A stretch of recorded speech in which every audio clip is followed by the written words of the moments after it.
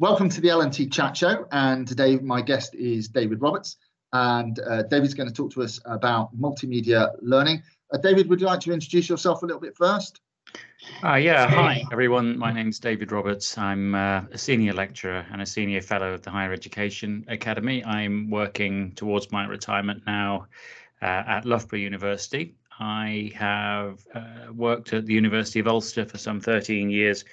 I've worked at the School of Oriental and African Study, King's College. My background is in post-conflict and post-colonial studies. PhD area was Cambodia and the peacekeeping operations. So I think really those kind of backgrounds, if you like, influenced the way that I thought about learning and teaching and took me towards more conceptual approaches and understandings that were akin to the work of Freire and others, rather than being concerned with technical applications and such much. And I said it was multimedia learning, but you did describe it using a few other terms. Can you sort of elaborate on that, give people a greater sense of exactly what it is we're talking about? Yeah, sure. The sort of intellectual background for it is referred to as multimedia learning literature.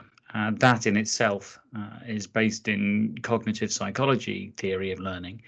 But really, I would just think of it as a more rounded, comprehensive and engaging way of thinking about the learning and teaching process as it relates to how students' brains are made universally, whether they come from culture X or culture Y, whether they're male or female, whether they're abled or disabled, whichever identity they are. Everybody on Earth shares the same cognitive architecture of being able to learn through the use of words and learn through the use of imagery.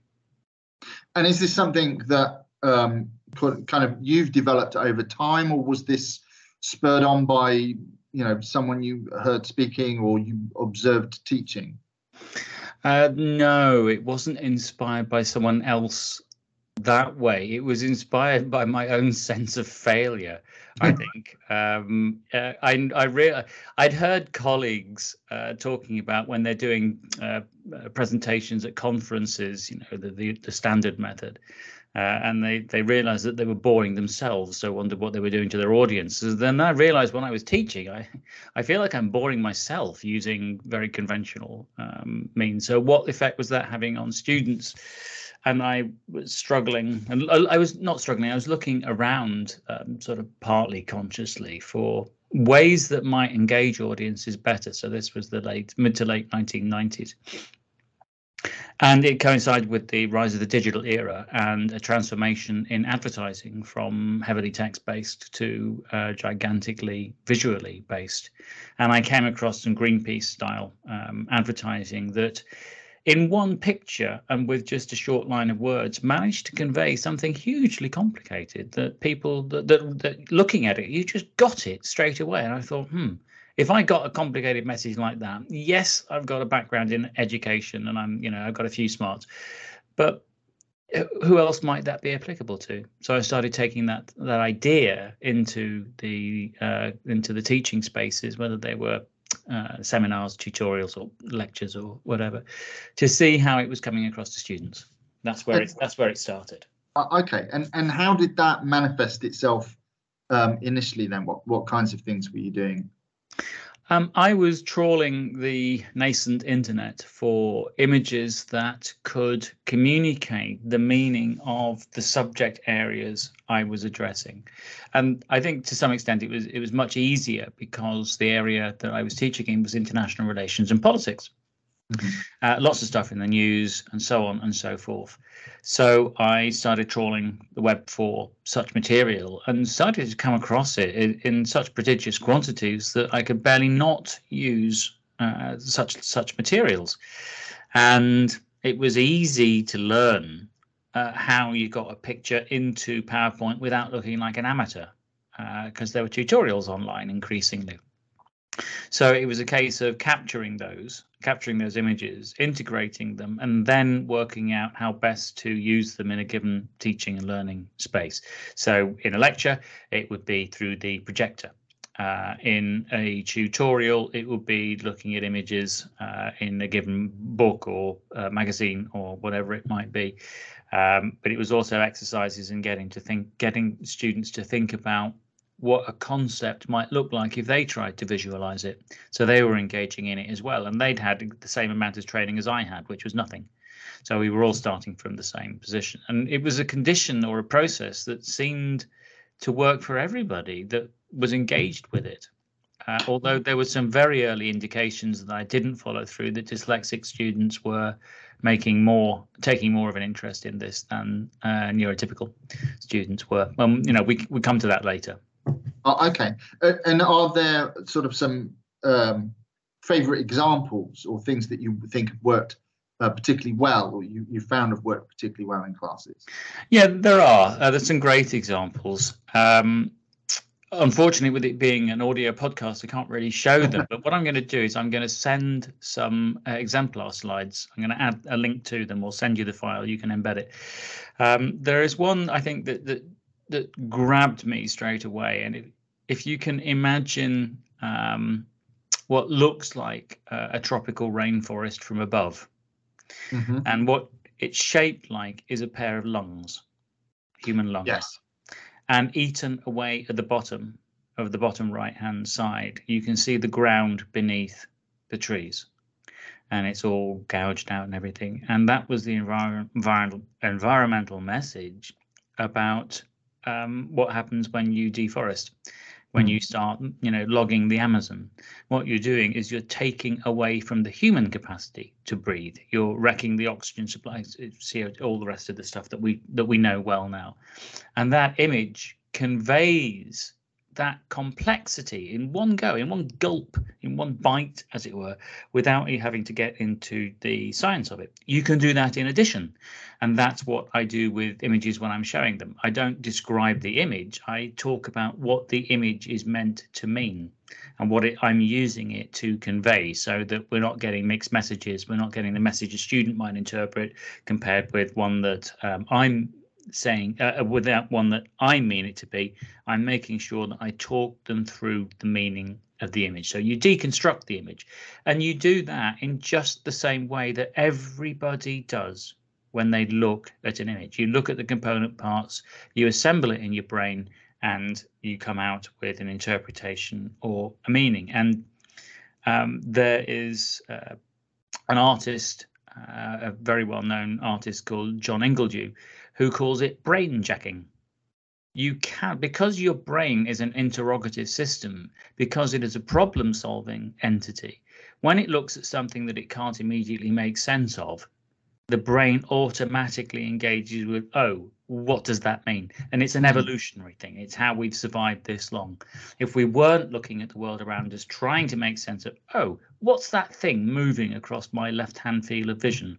Oh, it's just a spider. Oh, it's a tiger. Oh, and you make sense of your environment. The brain is organized to do that. 50%, according to MIT, 50% of the brain is used for visual processing. I mean, that's gigantic. So what it means to me is that if you're not using visuals, you're wasting 50% of the brain's capacity to process information. And words, they're just a recent construct. Long before words, we learned visually from the outset. Babies learn visually from the outset. Its origin point is interpretation through looking at a scene, an image that presents itself to you, so that your brain then interprets it. And that's what happens when we're looking at these images. We are interpreting, we're deconstructing, we're looking for meaning, and the brain grabs onto it. The image brain jacks you, unless you're not interested in looking at what the meaning is, of course. Yeah, and that's the one that you described. That's obviously quite a metaphorical image. Do you think they're primarily metaphorical, or does it work with a range of different types of image? Well, I would break them into sort of three areas. One is literal, or one is metaphorical, and one combines. It's a hybrid kind of a thing, because many images are both literal and metaphorical, or a metaphorical image will contain literal content. So the literal content in the one I described with the trees, well, there's trees, that's a literal representation of trees. But you combine multiple literal elements, the grass, the ground, and so on, and you get a metaphor appearing. And the brain then works to interpret the meaning of the metaphor. And where the brain might be struggling for a student, then that's what my role has been, to talk through the meaning of it. So you get the meaning from the literal components. They create together a metaphorical meaning, which is discussed with the students throughout the course of how long the image is presented to them. And that connects to what you're actually wanting them to learn, i.e. to their learning outcomes. And is this a case of sort of looking for images that will support the particular point that you're trying to make, or is some of this sort of more organic? Because you kind of mentioned at the beginning that you came across an image and thought that's really interesting, and I'm just wondering whether the process, because I use quite a lot of images in my own teaching, and part of that was based on a presentation that was done many years ago by a gentleman called Brian Wheeler from Birmingham University, who was describing the tourism life cycle by using, I think it was 10 or 11 pictures of Elvis, because what he did was drew an analogy between Elvis and the tourism life cycle. And of course, that meant you had something interesting to look at. But as you say, your brain was trying to work out, why am I seeing pictures of Elvis when you're talking about the tourism life cycle? And actually making that connection made the understanding of what was being said a lot stronger. Is that your experience? That's exactly it. The process is better known, or more widely known, as active learning. That's what we're talking about here. Yeah. Problem-based learning, active learning, the two overlap and have differences as well. But that's what is actually happening. The key, the lesson numero uno, if you like, the most important thing is that the image must be apposite. If there's one rule to follow, that's what it is. If the image is not apposite, it has the opposite effect. Because your brain's struggling to find the meaning in an image that isn't connected to what you're actually saying and what you want it to convey. So if I'm talking about fish and I put a picture of a shoe up, it will distract from what we're trying to get the students to learn or to understand or to engage with. So apposite imagery stimulates active learning, problem-based learning, and that is the center of, or it's one of the key elements of the idea of multimedia learning. The other big connection, of course, is that it increases engagement. And did you find that the students sort of responded very positively to it? Did they sort of make any comparison with the other forms of learning? Yes, they have from the outset. I did a TEDx talk at a university, and there were students coming down afterwards saying, you know, we wish lecturers would teach like this. And then there was, and we can come to this, there was a dyslexic learner who had been in the TEDx, and she said, I can remember everything you said because I hang them off the pictures, and now I have a hook onto which I can recall. And so I started some research on the effect on dyslexic learners after that. But in terms of then, how did the students benefit, or did they benefit? Were they saying stuff? Yes, absolutely. So it came back in module feedback, for example, that the commentary often centered around the use of multimedia, and again many references to, we don't understand why everyone isn't doing this, because it's the most obvious thing to be doing, because it's using our visual processing, it's using our eyes, it's taking advantage of part of our brains that aren't being used, it's increasing our engagement. Attendance was normally amongst the best of the year, or sometimes even across a given degree. As I say, yeah, the feedback was very, very positive. There was always one or two who felt that they wanted more text, and of course you can provide that. You just put it in the notes view. Yeah. There's no problem with ensuring that students have access to as much text as they, as they can get their hands on. So yes, lots of positive, constructive, helpful feedback that encouraged me to take the method into the research and testing stage. And has much changed over time, or presumably you've got a much bigger library now of resources, but has anything changed in the way that you approach it, or the particular types of images that you use, or how you use them in the classroom? Yeah, I mean, several things have changed. I think one is risk aversion in higher education, that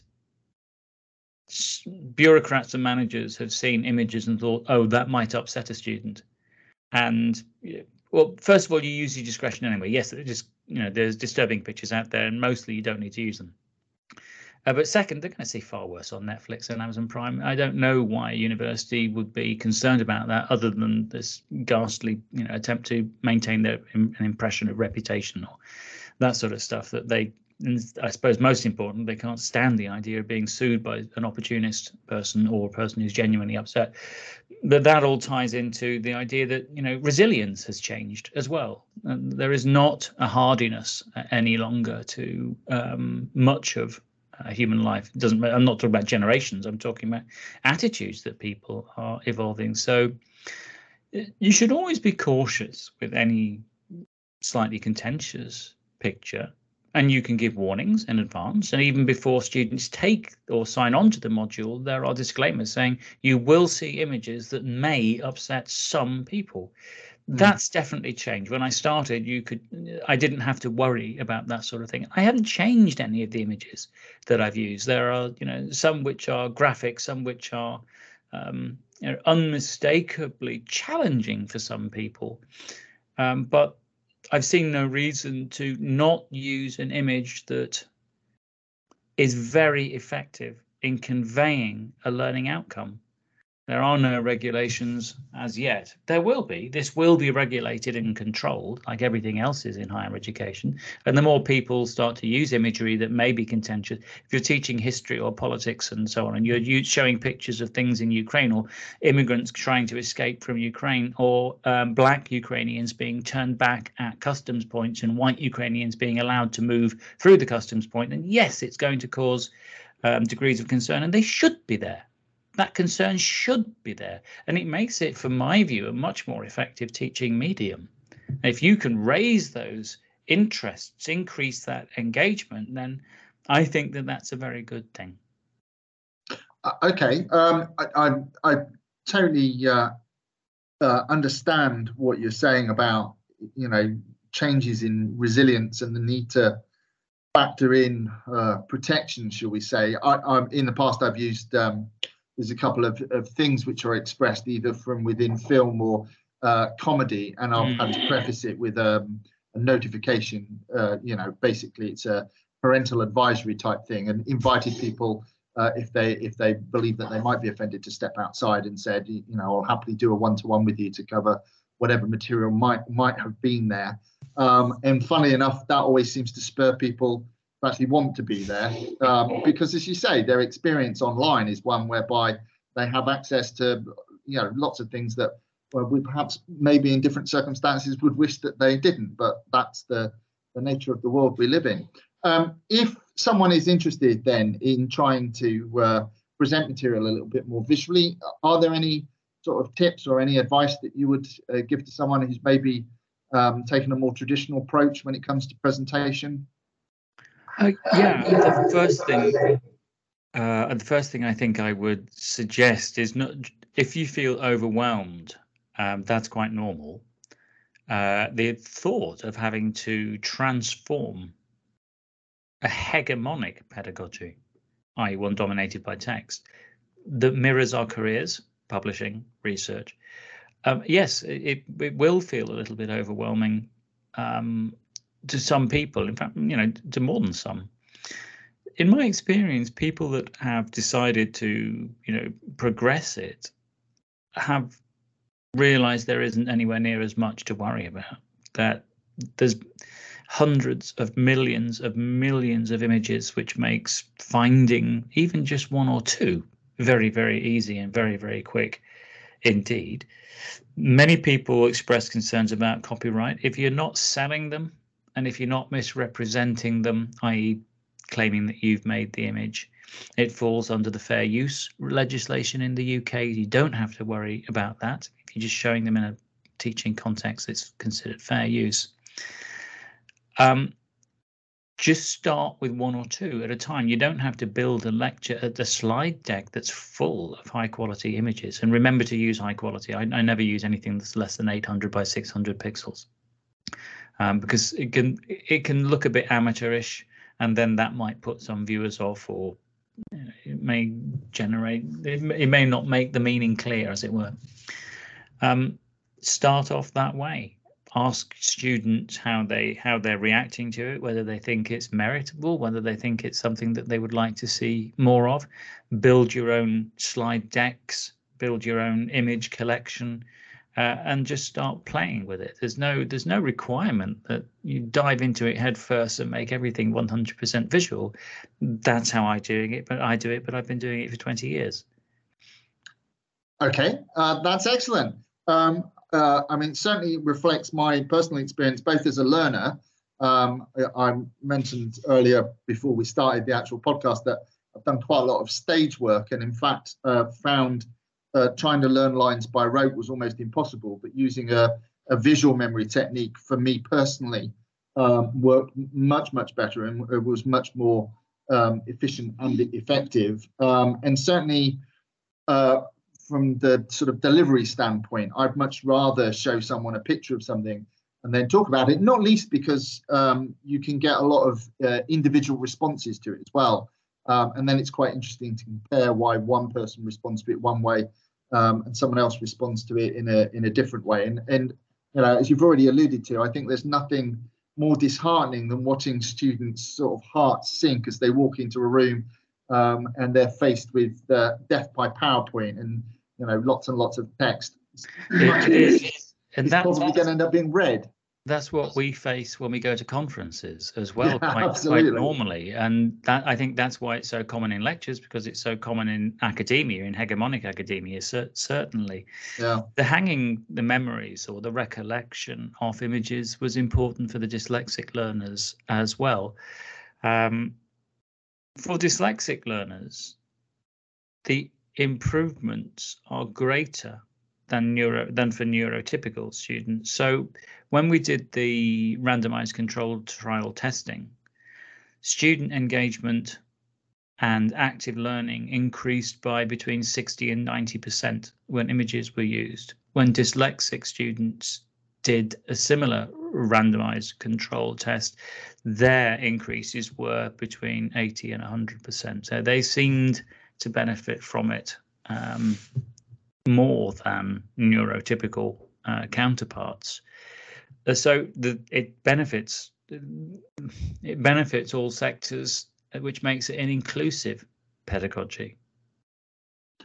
Okay, that's been really interesting, and I think you said hopefully there will be some links in the description below the episode title, so that people can go and look up some more information if they're interested. So David, thank you very much for that presentation today. Absolutely fantastic, and I wish you well, peace and joy in your retirement. Thank you very much, Roger. It was lovely being on. Thanks for having me. Bye bye for now.